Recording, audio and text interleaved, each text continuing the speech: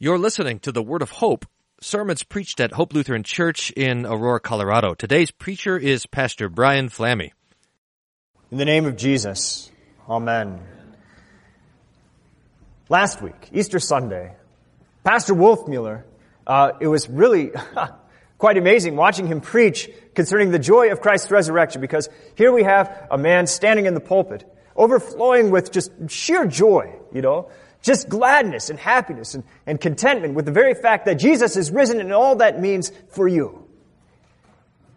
And this is a joyful time. The entire season of Easter, this is what it's all about. But oddly enough, when we were listening to the words of the Holy Gospel, according to St. Mark last week, what do you remember about the very end of the Gospel lesson, right? You had the women who came to the tomb. They saw the stone had been rolled away. And they saw the angels, and they heard the preaching of the angels, and what did they do? They ran away terrified. They were afraid. In some ways, we don't know what to do with that, you're right? I mean, you would think that as soon as you saw the open tomb, as soon as you realized that Jesus isn't there, that your heart would just be flooded with joy. But in fact, it wasn't quite that way with the women. Now we have to ask ourselves a question. Does this mean that the joy of Easter, had it not yet quite taken a hold? Was it not real yet, and that's why the women didn't feel it? No, that's not it. You see, the joy of Easter is certain. It's a fact. But the hearts of men and women are cold and weak things. Even after they hear about Jesus' resurrection, which is undoubtedly the greatest and most happy event in all of human history. And yet these weak, tepid, and easily startled hearts, these are exactly the spoils that Jesus seeks through his death and also now through his life. And that's why this morning we meditate on the Word. We meditate on the preaching that has to accompany the resurrection. Just so you know, there's no question or ambiguity about the significance of Christ's resurrected life. Its significance lies in the fact that consciences are now being set at peace through Jesus' word of forgiveness. The significance of the resurrection is the gospel. That's the best way to put it. And as Jesus comforted his disciples, as you heard in the gospel lesson this morning, so his desire this morning is to comfort you. And that is the point. That having overcome your sin, death, and the devil, Jesus gives you a peaceful conscience. And a declaration, and all of that through a declaration of forgiveness and eternal life. What we heard about from the 20th chapter of St. John's Gospel can be divided up into three portions. The first is that Jesus appears to his disciples on Easter evening and he institutes the gospel and the office of preaching. The second thing is that he returns a week later and he presents himself, of course, to Thomas to give him a blessing and also to bless everyone who has never seen Jesus and yet believes in his word. And then finally, St. John states the purpose of his gospel, why he wrote it, and indeed it's the purpose of the entirety of the Holy Scriptures. That you may believe that Jesus is the Christ, the Son of God, and that by believing you may have life in his name. Now there is just too much going on here, I have to say. And all of it is critically important for your faith and your understanding. We could divide this up into a 10-week sermon series. But we only have one shot at it for this year, so we'll do our best by just concentrating on two different things then. We're going to concentrate on the institution of the gospel itself and also the office of preaching. That is how the gospel comes to you today. Now, the first question we have to ask then is, what does it mean that the gospel is instituted? I mean, we usually think about the gospel, the glad tidings of Jesus' death and resurrection. We think to ourselves, that it's, maybe a perpetual message of some sort. But no, this message has an actual beginning. It started someplace. That's because these glad tidings don't have to do with just sort of vague or abstract realities about God and His goodness and His love. But these glad tidings have a sure and certain foundation in human history, in your history. Before everything that had to do, all the preaching that had to do with Jesus' death and His resurrection was prophetic promise. It was pointing forward to something that was coming, but had not yet actually happened. But now you have something better. Now, when I talk about history, I'm not talking about the kind of history that, that you study to get ready for a test or an exam in college or in middle school. The kind of history that you find when you go to Barnes & Noble and go through like the autobiographical section or something like that. No, this is a history that has direct import for your lives. And in a sense, you might be able to call it your extended history. Inasmuch as you have a mom and a dad, and that is a very personal history for you, So also the very fact that the gospel is instituted, that Jesus died and rose again, that is just as much a part of your personal history. It defines who you are at this moment, and who you will be for an eternity to come. And the history says this to you today. That because Jesus has died, and is now living and risen from the tomb, you have peace. Jesus says to you, peace be to you.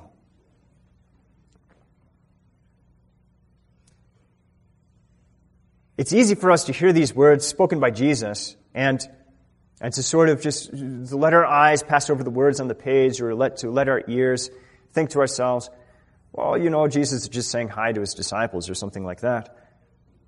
But really, we should be a little bit startled and a little bit stunned by the fact that Jesus has appeared among His disciples speaking words of peace.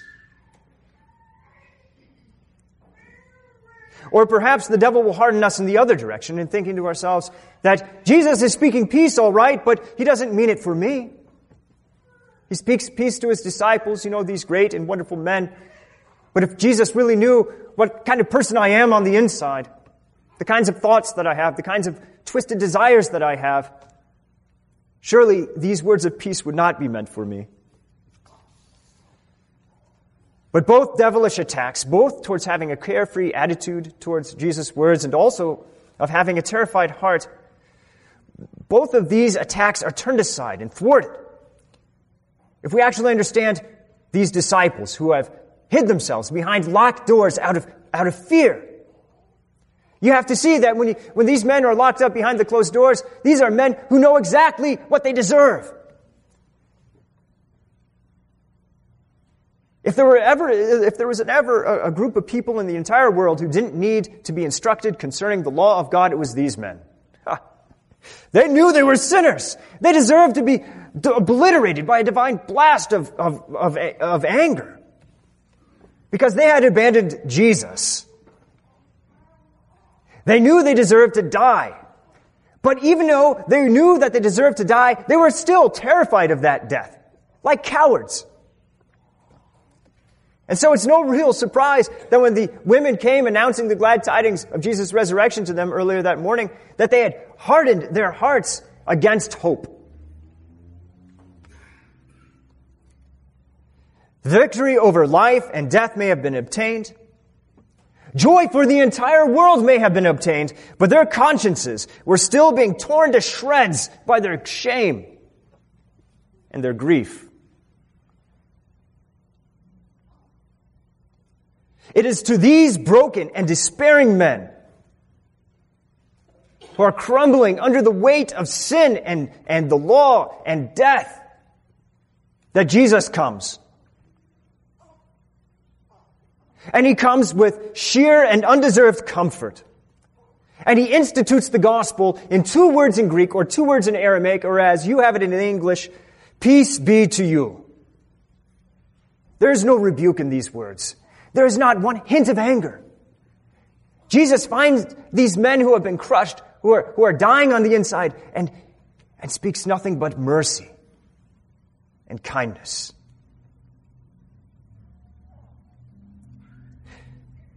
With these words, they obtain forgiveness in full. Not a partial forgiveness, not a conditional forgiveness, all forgiveness for them at that moment is true and real. These men have in that moment obtained life in full. Not a conditional life, not a partial life, but real, eternal, and everlasting life. All of that life that Jesus has in himself is delivered to them in these words, peace be to you. And as they embrace their Lord with their hands and their arms, and as their hearts feast upon his word that he had just preached to them, so it is for you this morning. And so it is for you every morning that you hear these same words of Jesus spoken to you. The words of peace, of forgiveness, and life for the sake of his own death and resurrection. This is the gospel.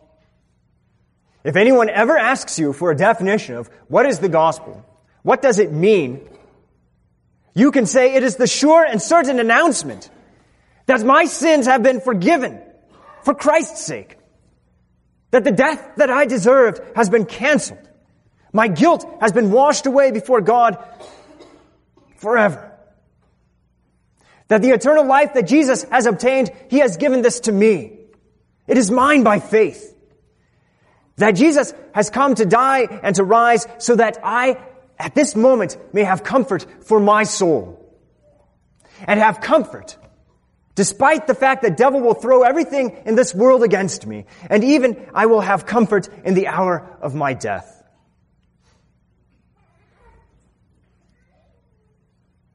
Now, dear saints, it's not enough that this gospel that Jesus preaches is for the disciples' ears alone. And so he follows up this institution of the gospel, this very first instance of the preaching of the gospel to wicked sinners, with the institution now of a holy and divine office from which this gospel would be preached.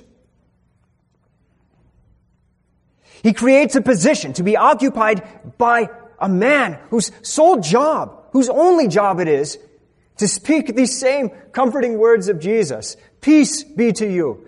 He sends men out to do this one thing, not to bring anger, God's anger against sin, so to speak. He must speak that, but not only for that reason. He sends men out to comfort people like you who have been terrified by the devil's attacks, who have been terrified by death, to people who are weighed down with the troubles and the dissipations of this life. Jesus sends these men in this office to speak to you the same words that he spoke to his disciples that delivered such comfort. And so Jesus says, as the Father has sent me, even so I am sending you. Receive the Holy Spirit. If you forgive the sins of any, they are forgiven them. If you retain forgiveness from any, it is retained. Now, I think that if Jesus hadn't said it so bluntly, you and I would find it impossible to believe that Jesus had just given into the hands of men, mere men. He had given into their hands the charge and the command to administer the gift that he had just used to deliver them and their souls from the pit of hell. That the same Holy Spirit that Jesus had just given to them to create faith in their hearts, he is now giving into the hands of men to be delivered through the same words of peace. He gives the keys to open and shut heaven, to bind and to loose consciences into the hands of men. We often hear from especially the opponents of the Lutherans, who has the right to give the forgiveness of sins except for God himself? How is it that you stand in front of the congregation and say, I forgive you all of your sins, and say it with a straight face? How do you know that my sins are forgiven?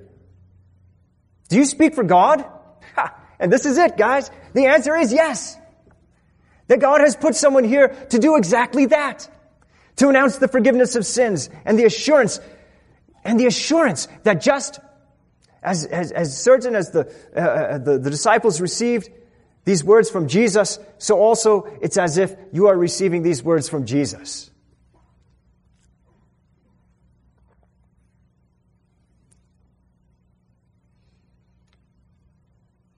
Now, there is some particular temptation that comes after we have received the blessed gift of the forgiveness of sins through the preaching of the gospel. And the temptation is always to doubt.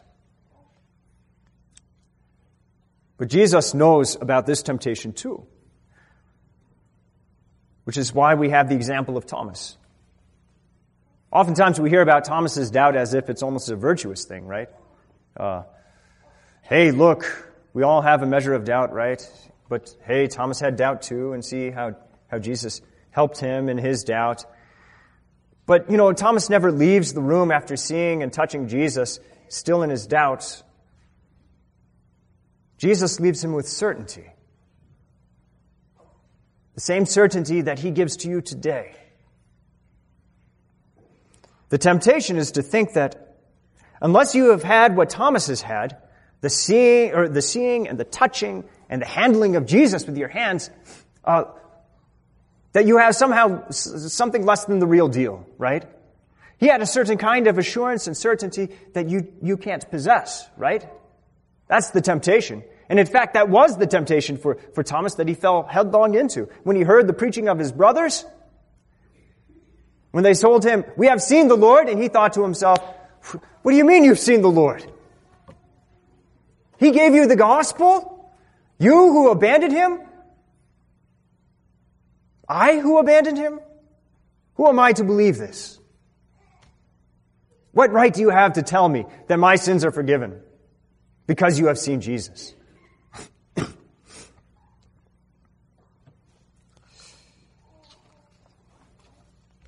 But dear saints, you know that it's the opposite. The Lord is careful not to tell Thomas that he is blessed because he has put his fingers into the marks where the nails were. He is careful to tell Thomas that he is not blessed because he has thrust his hand into the gaping wound in his side. Instead, Jesus is very, very careful to say that the ones who are truly blessed are those who have not seen, who have not touched, who have not thrust their hands into the side of Jesus. The ones who are truly blessed are the ones who have not seen and yet have believed. Jesus says to Thomas, "Have you believed because you have seen me? Blessed are those who have not seen and yet have believed."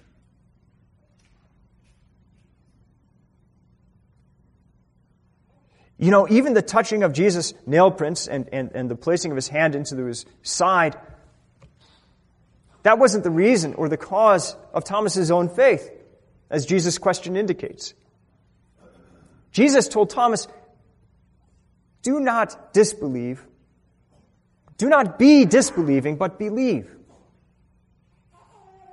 And with this announcement of the gospel, even now for Thomas, through a word of his mouth, not through Thomas's eyes, is Thomas's sins forgiven and faith created in his heart, and he is made a Christian. And so in the same way, dear saints, you are blessed, not because you have seen Jesus with your eyes, but because you have heard his word of peace, because your hearts are comforted through this peace, and your fears are set aside by his peace. And in fact, the same word that converted Thomas's frustrated doubt into believing joy is yours now through the same word spoken by the men that Jesus has sent to forgive sins through the promise of the everlasting life and resurrection. I was going to end the sermon now, but it's also important to say this now too. The forgiveness of sins isn't something that you can have every week at a certain time during the day, but it's something that you should have all the time. The comfort for your souls through the forgiveness of sins, through the preaching of the gospel. And this is why it's so important that as Christian brothers and sisters, it's Pastor Wolfmueller and my job, to speak the forgiveness of sins and the gospel to you.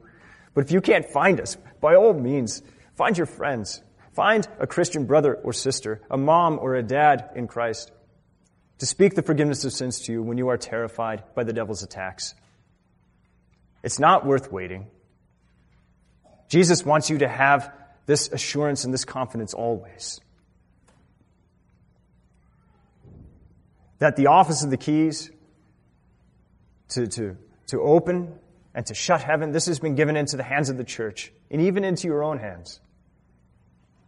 So that when your brother or sister sins against you, it is your Christian joy and privilege to speak to them, saying, you have peace, even though you are troubled because of your sin.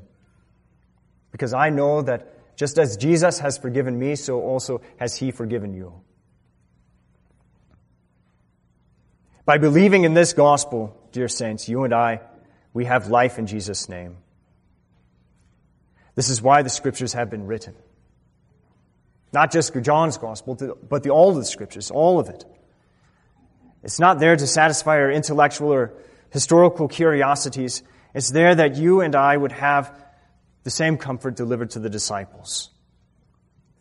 It's there to deliver to us the fruits of the resurrection in this day and this hour, and even until the very end of our lives. Amen. May the peace of God, which surpasses all understanding, guard your hearts and your minds in Christ Jesus unto life everlasting. Amen.